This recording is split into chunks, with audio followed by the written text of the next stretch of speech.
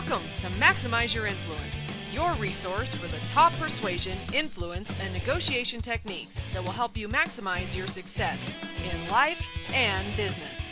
And now, here are your hosts, Kurt Mortensen and Steve Olson.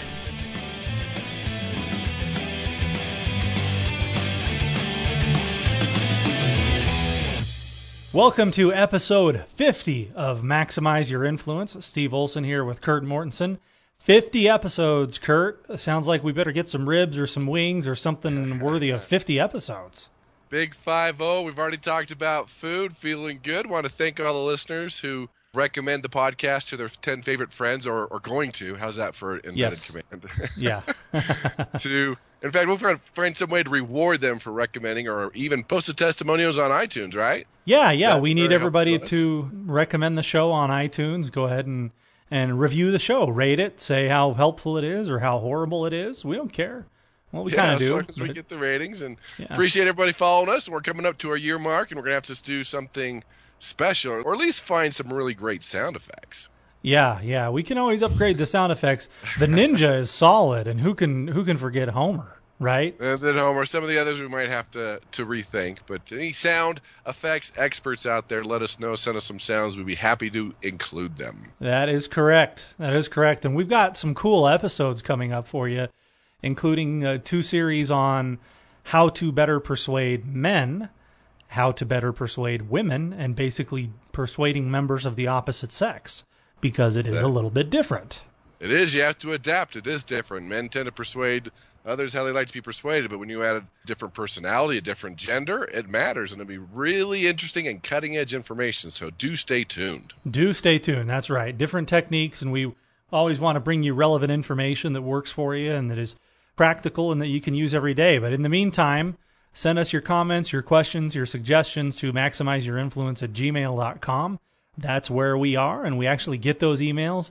And sometimes we even respond to them, believe it or not. So we would love to hear from you there. And as we had previously mentioned, subscribe to the podcast on iTunes or on the Windows Marketplace, or just listen to it on the website at maximizeyourinfluence.com. Perfect. So, Kurt, we're going to get into something that I don't think is quite surprising for the geeky article moment. And, we do need suggestions for that, because Kurt hasn't really wanted the geeky article moment to become a thing, but it has. I mean, it's like a snowball rolling down a hill. It's out of control, and there's nothing Kurt can do about it. Therefore, it is worthy of a sound effect, in my opinion. So, maybe take Steve a vote Urkel out there for a sound effect for the article. Yeah. Maybe a blood-curdling scream. I'm going to go ahead and nominate Steve Urkel from the TV show Family Matters, that would laugh and snort, total nerd. I don't even remember that one. Yeah, well, that's ironic, because that's totally you when it comes to these articles. I think most of the people in the audience will agree with me. Yeah, Steve Urkel. I remember seeing a picture of him. I know what he looks like. I don't remember his laugh, though. He would go, and then he'd snort. All right, we'll go out there and either find a scream or a strange laugh to match our... Yeah, I mean, we don't have the rights to Doe, and we don't have the rights to Urkel, but that's never stopped us before. That's free publicity for those guys. And it's on the internet, so it must be good. That's right. Yeah, it must be. Everything on the internet is free. Best legal advice you ever got. We are not lawyers, by the way. Yeah, don't write that down. Yeah, don't write that. Should we even post this show? We're off to a bad start. We need like a reset button or a reset sound. Well, nothing would be more appropriate than a total train wreck on episode 50, right? That's right. How about this sound? It's a blast from the past. Well, there you go. Kurt, you've got an article today about how when we're in large groups, apparently our internal moral code breaks down and we just become total animals. We do. A couple professors got together from Massachusetts Institute of Technology and Carnegie Mellon. And this is actually in the Journal of Neuroimage. And basically, we kind of knew this, but this is important to understand that individual moral code breaks down in group settings, right? So individuals who belong to a group are more likely to compromise their moral standards and engage in behavior they wouldn't do on their own. And it's important to understand that because this happens for several reasons. When we're part of a group, we feel more anonymous. We're less likely to be caught up or feel like we're going to be punished for any wrongdoing because other people are doing it. We're doing it together as a group. And the sense of personal responsibility for our actions can be compromised. And so they did this with different groups of people, and they found that a group of people often engage in these actions that are contrary to what they believe in, their morals, their standards.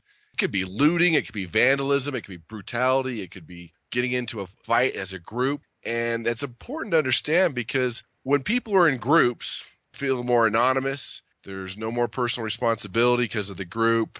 And a lot of times the greater good just kind of fades away. We get into that mob mentality. And so they did different research projects to figure that out. And on one hand, we know that that's going to happen that way, but you have to understand that in an influence standpoint, that when we're in a group setting, it could be groupthink, it could be in the boardroom, it could be as an influencer. You have to understand the way you persuade a group is much different than one-on-one because the group absorbs a dynamic. And you know this, Steve, we've done so many seminars together that each group has a different dynamic, a different feel, different challenges, different hecklers, a different feeling that you need to learn to be able to adapt as a persuader. And the bigger the group, strange things can happen, but people do not think individually as much as they do as a group. It's throughout history. It's that mob mentality, I think, is kind of what you're referring to, isn't it? It is. We just act different. It's just part of that process. I remember we talked about this once. Rush hour, Seattle, Washington. There was a suicide jumper on the bridge. They blocked off the traffic. Nobody could go to work. They're sitting there stuck. There's a suicide jumper, mob mentality. Everyone starts going, jump, get it over with, jump, we're late for work. And we would never do that one-on-one. But in a group, it could be a sporting event or a concert or a situation like this, strange things start to happen. Now, unfortunately, she jumped. She did survive. She broke her leg. But we would never do that if we were the only person working with a suicide jumper. Oh, yeah. People get crazy in traffic. There's an accident that's got the freeway jammed up, and nobody cares. The compassion goes completely out the window. I'm late for the movies, or I'm late for work, right? You know, you got your leg sheared off in a car accident, but get out of the way, right? Yeah, but if you came across an accident and you were the only car and you're the only person there, it would be much different. Yeah, definitely. And it's also a concept called de-individuation, where in that group, we just kind of lose our individual identity at the concert, or again, it can even be the boardroom, to where we just start saying yes and the group think, and we just act differently. So the main purpose to understand this article is when you start getting 2, 3, 4 people in a group, the whole dynamics changes with your ability to influence. You have to adapt to the audience, not just the single person. I think you have to be much more authoritative in control as well, because that group, it can get out of hand because people, like I said, they're a little less compassionate and that moral code erodes.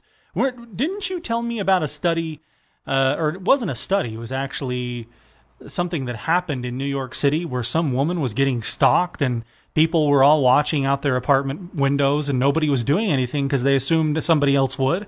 Yeah, the old famous Catherine Genevieve story, to where she was attacked in this alleyway and all these lights came on and the attacker left. The attacker came back, attacked her some more, and this kept coming back, getting scared, coming back. It's probably like 5 or 6 times, and killed this poor woman. And everyone's like, oh, those New Yorkers are evil. Not one person out of all the neighbors who heard the attack called the cops. And everyone's like, yeah, New Yorkers are bad people. But the reality is, when you're in a group situation like that, or that de-individuation, a lot of times we assume someone else is going to do the right thing, someone else is going to call, or we think someone else has already called. That's why a lot of accidents with a lot of people around, no one's called 911 because we assume somebody else has. So if you're ever in an accident, make sure you point to somebody. If you're coherent, tell someone to call 911. Don't assume that it's happened. Sometimes in a group, we think, oh, someone else will do it. It's not my problem. There are plenty of people around, and that makes a huge difference. Yeah, nobody on the 911 line is going to get mad at you and say, hey, we already got a call. What are you doing, right? I'd rather have somebody call 2 or 3 times than not at all. It makes a huge difference. Kind of the same thing that happens in classrooms, seminars, churches, where there's one person teaching or up in front and they ask a question and everybody just sits there. Nobody does anything. They've got their head down because somebody else is going to do it, right? Somebody else is going to answer. And that's important as a presenter, and this is getting off on presentation skills, but when you ask that first question, whether it's 2 to 3 people in the room, in the boardroom, or doing a presentation, you have to wait for the response. You have to train your audience to answer it, because if you get nervous and you answer your own question, you've just trained your audience that, oh, why try? They're going to answer it for us, and subconsciously they're not even going to raise their hand. So that first question that you ask, you have to wait. You have to endure the silence. until somebody answers that. Otherwise, you're going to have a long, hard presentation. I saw somebody who was presenting to a group one time. He asked a question to the group, and he just sat there. Nobody was answering. And he said, "Oh, I'm sorry. You guys think this is a regular group where you can just pretend that somebody else is going to do it. But, I asked a question. And just think how silly it would be if you were in a one-on-one visit with somebody and you asked a question and they just all stared blankly back at you. Everybody felt really awkward. But it was true. I mean, imagine if you're just talking to somebody, you ask them, and they just look at you. No one would ever try that. And the perspective that he put in was pretty entertaining. And, of course, the classroom perked right back up and everybody started answering again. Yeah, humor works well there, but that first question you asked, you've got to wait. Otherwise, you've trained your audience just to tune out and not even listen. And they're like kids. They're really hard to untrain. They are. Yeah. Well, good. That's helpful information, Kurt, and take that into consideration, everybody, as you're presenting or teaching groups of people. It's not the same kind of animal. And we're going to move on now. We're going to close out the delivery portion of charisma. We've talked about what is the mindset of charismatic people. We talked about those in the early 40s episodes. And right now we're into, okay, we know how they think, but what do they do? What is the day-to-day stuff that they actually put into practice to come across as more charismatic? Last week, we talked about eye contact. Before that, we talked about people skills. And today we're going to talk about rapport, or as people from West Virginia would say, rapport. But we want to get into that. Kurt, what's the difference between people skills and rapport? I kind of thought that was the same thing. A lot of people think they are, and there's a blind spot here. Just because people are nice to you and they talk to you and pretend to laugh at your jokes doesn't mean you're developing rapport. I think rapport is a couple stages above people skills. You can get people to connect with you and talk to them, but rapport is something that makes a huge difference in your ability to influence and develop charisma. Rapport, when you really think about it, rapport is when two or more people synchronize mentally, physically, and vocally. See, people skills, we're just talking back and forth. We're getting them to like us. We're connecting. But let me repeat that. Rapport is when two or more people synchronize mentally, physically, and vocally. And the challenge is if you disconnect, it could take an hour or more to repair that connection. I mean, you've met people where you've liked them. There's a rapport. You want to be around them. You lose track of time. There's something about that. You feel comfortable with them. You're opening up to them. You're answering all their questions. You're not feeling like they're being invasive. It's huge. And you have to understand, when you can develop rapport, it creates a positive perception. And when you can create a positive perception, you have an 85% chance of persuasion. If you start off with a negative perception, you only have a 15% chance. So that's how important rapport is. 85% chance with a positive perception and only 15% with a negative perception. And a study showed that when you're meeting people for the first time, 75% of the people don't like all that gussy, chit-chatty people skill stuff, but 99% of them won't say they're annoyed. You're getting too friendly too fast. But when you're truly developing that rapport and have that connection and synchronizing, it's amazing what can happen. Yeah. And it's just one of those things that we all have people skills, but we're taking people skills up 3-4 notches to develop rapport where there's that you're synchronizing with them, and it makes a huge difference in your ability to influence. Probably, I think anyways, it's a little tough to define exactly what rapport is, but we all know what it is when we have it. It's unmistakable. It goes from a forced conversation that might be a little bit tough for one reason or another to, hey, this person's just easy. I could talk to him forever, right? And you know you could persuade them on whatever you want because there's that deep psychological connection. Yeah, it's almost like that easy button, right? It's just easy. You're on the same wavelength. You have plenty to talk about. There's no resistance. They like you. You're in sync. You're enjoying your time together. It's a natural process that's just happening. And you can speed this up when you're doing rapport and a few other things. But when you can consciously really speed up rapport, influence, again, it becomes easy. Well, then, that's a layup for my next question for you. How do we speed it up? What do we do there? Oh, I don't know. Oh, we're just going to end it? Hey, everybody, do this. I don't know what to tell you as to how. Best of luck. Well, we've talked about mirror and matching, right? That's one way you could increase. We have talked about that, haven't we? Yeah, we have talked about mirroring and matching. And refresh everybody's memory because I know we got into it. What's the difference between mirroring and matching somebody and mimicking them like my 7-year-old daughter does? Well, mirror matching is a great one because you're accelerating what's going to happen naturally. Because when people in rapport, it's amazing. Their breathing rate synchronizes, their rate of speech synchronizes, their eye contact, the percent that we talked about last week, that synchronizes. They're taking a drink at the same time. All these things are synchronizing. And so if you can do that and accelerate rapport, that's what makes a big difference. Now, when you mimic and you're acting like a robot and it's obvious what you're doing, it'll have the opposite effect. But what mirror matching does, it accelerates building rapport because it's going to happen anyway. You're just speeding it up. You mentioned a few of them really quickly, but what are the 2 or 3 easiest and quickest ways to mirror and match somebody? Posture. They're leaning back, you lean back. The way they're standing. Are their shoulders squared up with you or to the side? Their rate of speech would be important. Their energy level, that's where a lot of people tend to blow it, is they have too much energy. Mirroring their energy level. If there's a certain word they keep using, put it into your sentences. That'll connect you with them. I don't think you want to be watching their lungs and try to mirror their breathing. That takes a little too much effort. But little things you can do as far as if they cross your arms, you might want to do just a little fig leaf, just maybe hold your wrist. So it's similar, but it doesn't have to be identical. So similar can work too when you mirror and match. I think this is a little bit of a chicken or the egg thing, right? Do 2 people who have rapport automatically start mirroring and matching each other, or do 2 people who are mirroring and matching have rapport? And there's a lot of evidence to suggest the latter. If there's a natural rapport, people have a lot in common, they're just alike, those things will happen on their own. But what you're saying here is that you may not be a lot alike, but if you do these physical things, then everything else is going to come easier. The person is going to let their guard down and allow that connection to happen, correct? Correct. Okay. And it can be simple things with just to smile, getting your posture, rate of speech, and energy. Because you got to be very careful with these first impressions of developing rapport. We've talked about how the cement dries fast. Even mirroring their handshake, I believe we've talked about that, how critical that is. Yeah.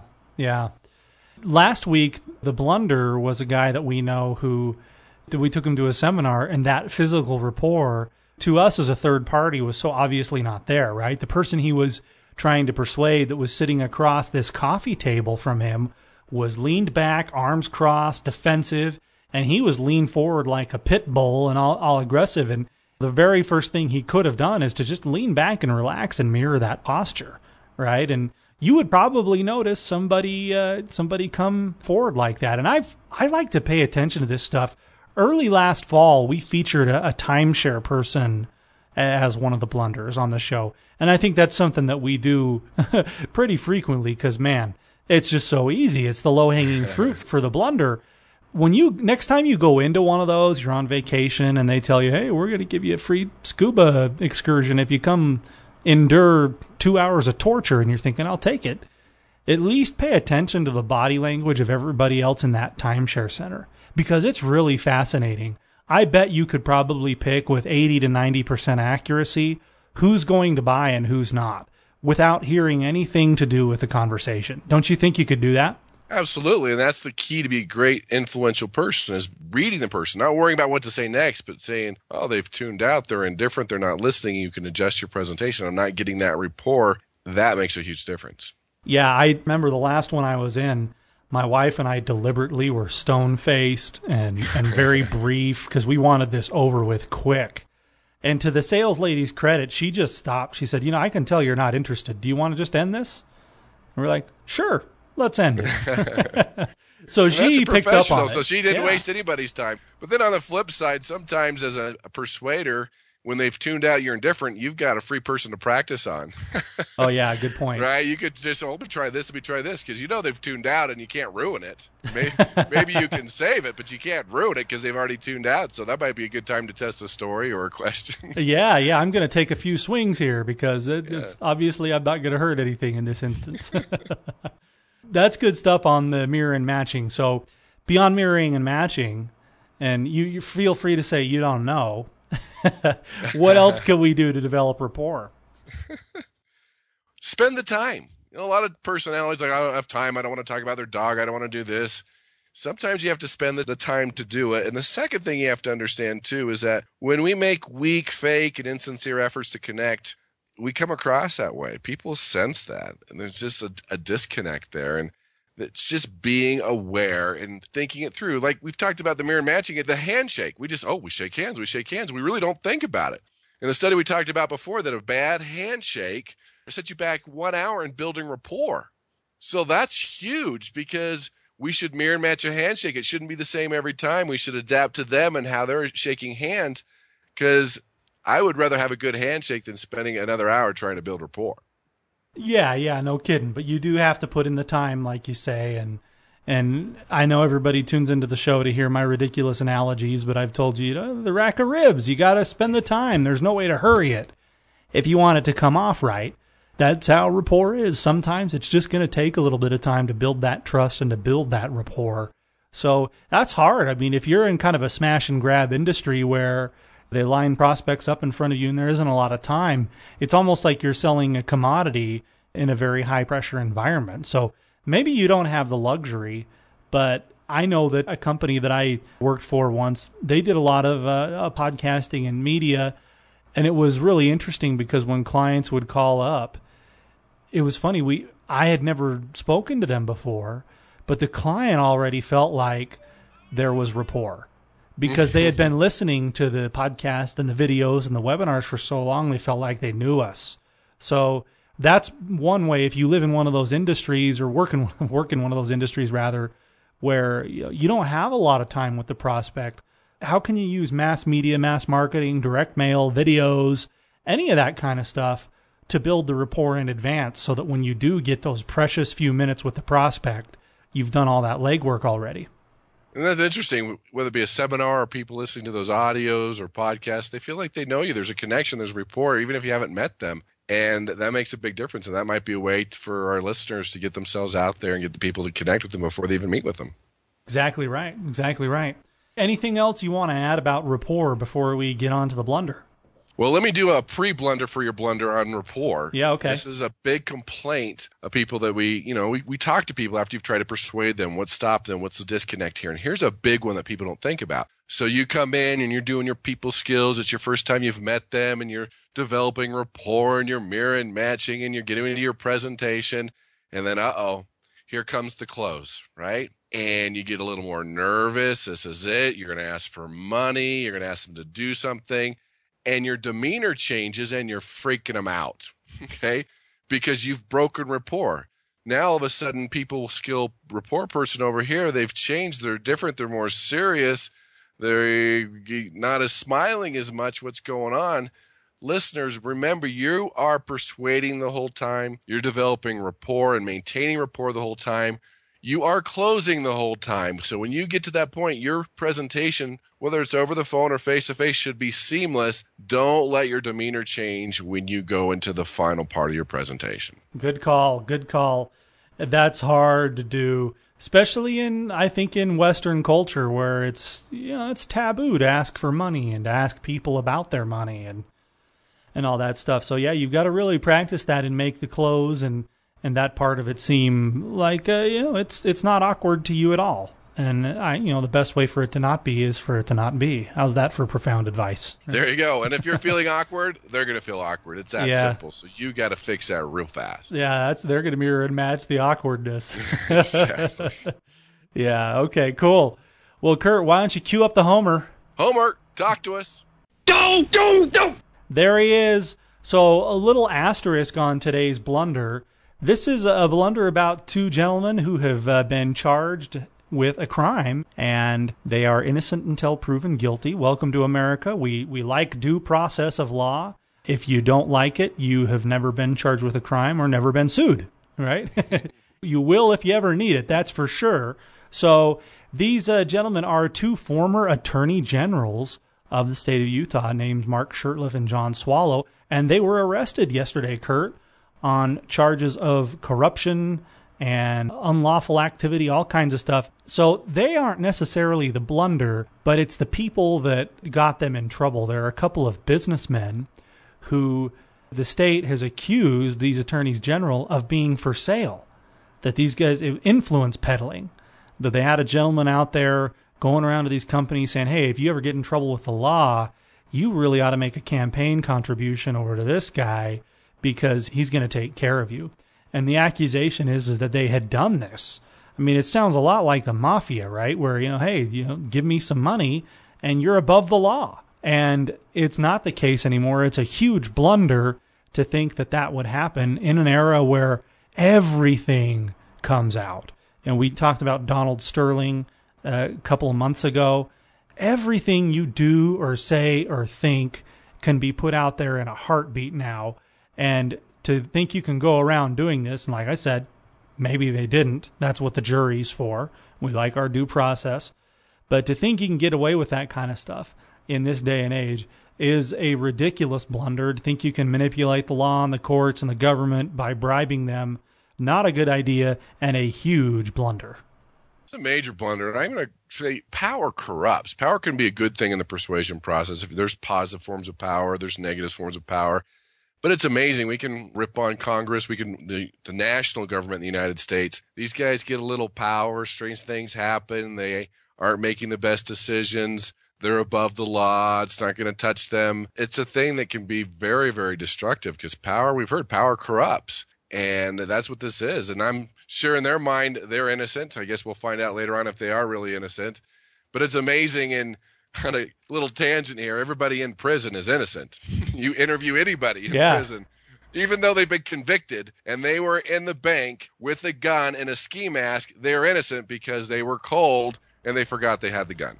And it was somebody else's note they passed to the teller. Okay? Yeah. But that's the interesting thing about that process. Everyone's going to be innocent, so it'll play out. But power corrupts. We got to be careful. That is a huge blunder, using power the wrong way, thinking that you're above the law. And I'm going to point fingers at all politicians on this one, especially ones who have been in office for a long time. It's just that power, that need for that power, the need to stay in power can really corrupt and cause politicians, as we know, all through history, to do things that they would normally do. Yeah, exactly. Politicians, I'm of the opinion that they need to be changed frequently. They're like guests in your house or fish, right? They go rotten after a period of time. They become no good. And there's a guy attached to this case that was the one that was apparently going around offering businesses who were in trouble, quote unquote, protection from the Attorney General's office. And that was the whole thing. He thought that, look, I'm on the same team as the Attorney General here. And once again, this is, maybe they never did this, right? We're going to have the day in court. But thinking that he's the Attorney General. He is the law, right? I mean, there's no higher figure of law in the whole state. He's the one who makes the calls on who gets prosecuted. Well, even that guy can go down. So nobody's above it. And that's why we all live in America, is we want that free treatment and try to ferret out that corruption. Yeah, it doesn't happen a lot, but every now and then it does. And I think it's good for those kinds of things to happen. And maybe they are innocent. I think it's a good message to all politicians. Hey, watch your shenanigans, pal. And we're not just going to sit around and let this kind of stuff happen. And you made a good point. Everything's being recorded. There's videos everywhere. Your emails are being recorded. Unless you're the IRS, they can lose them, but nobody else can. Right? But for the most part, everything's being recorded. This day and age, you just can't get away with things like that. Can you imagine if a real person tried that crap? They're getting sued. The prosecution or the plaintiff subpoenas the emails. Oh, I lost them. Oh, my gosh. What an eye roll that's going to get from the judge. And IRS is pulling these amateur hour tactics. Oh, we just happen to lose these emails. I know. And it's the law. All businesses have to keep track of all their emails. Oh, wait. Oh, you have different rules, I guess. But yeah, really? I don't care what side of the spectrum you're on politically. Nobody wants to hear from the IRS, right? Show me anybody that lives in America that gets a letter from the IRS and goes, oh, goody, I like those guys. Nobody does, right? IRS isn't going to send you a Christmas card, okay? It's not good when you hear from them. So it's good to see that they're not above the law either. Yeah, they don't send me a thank you note either, so what's up with that? Yeah. Just a little email or something. Hey, really, thanks for your support. Appreciate that. Yeah, thanks for paying your taxes last year. We really appreciate it. But hey, we enjoy spending it. Yeah, we sure enjoy spending it. It went right down the drain. Yeah. Well, that's good, Kurt. Anything else you want to add before we hang it up for the day? Just remember to adapt. Don't persuade others how you like to be persuaded. You want to develop rapport, do better at people skills, learn to adapt to persuade people how they want to be persuaded. Not how you like to be persuaded, but how they want to be persuaded. When you can develop rapport with people, anybody, because you can develop rapport with people that are like you, that's easy. When you can develop rapport with any personality, you become more influential, more charismatic, and very, very persuasive. Awesome. Thanks again, everybody, for listening. Send us your feedback, comments, questions, derogatory remarks to maximizeyourinfluence@gmail.com, and subscribe to the show on iTunes or on Windows Marketplace, Stitcher Radio, or listen to the show at maximizeyourinfluence.com. We'll talk to you next week. See you next week.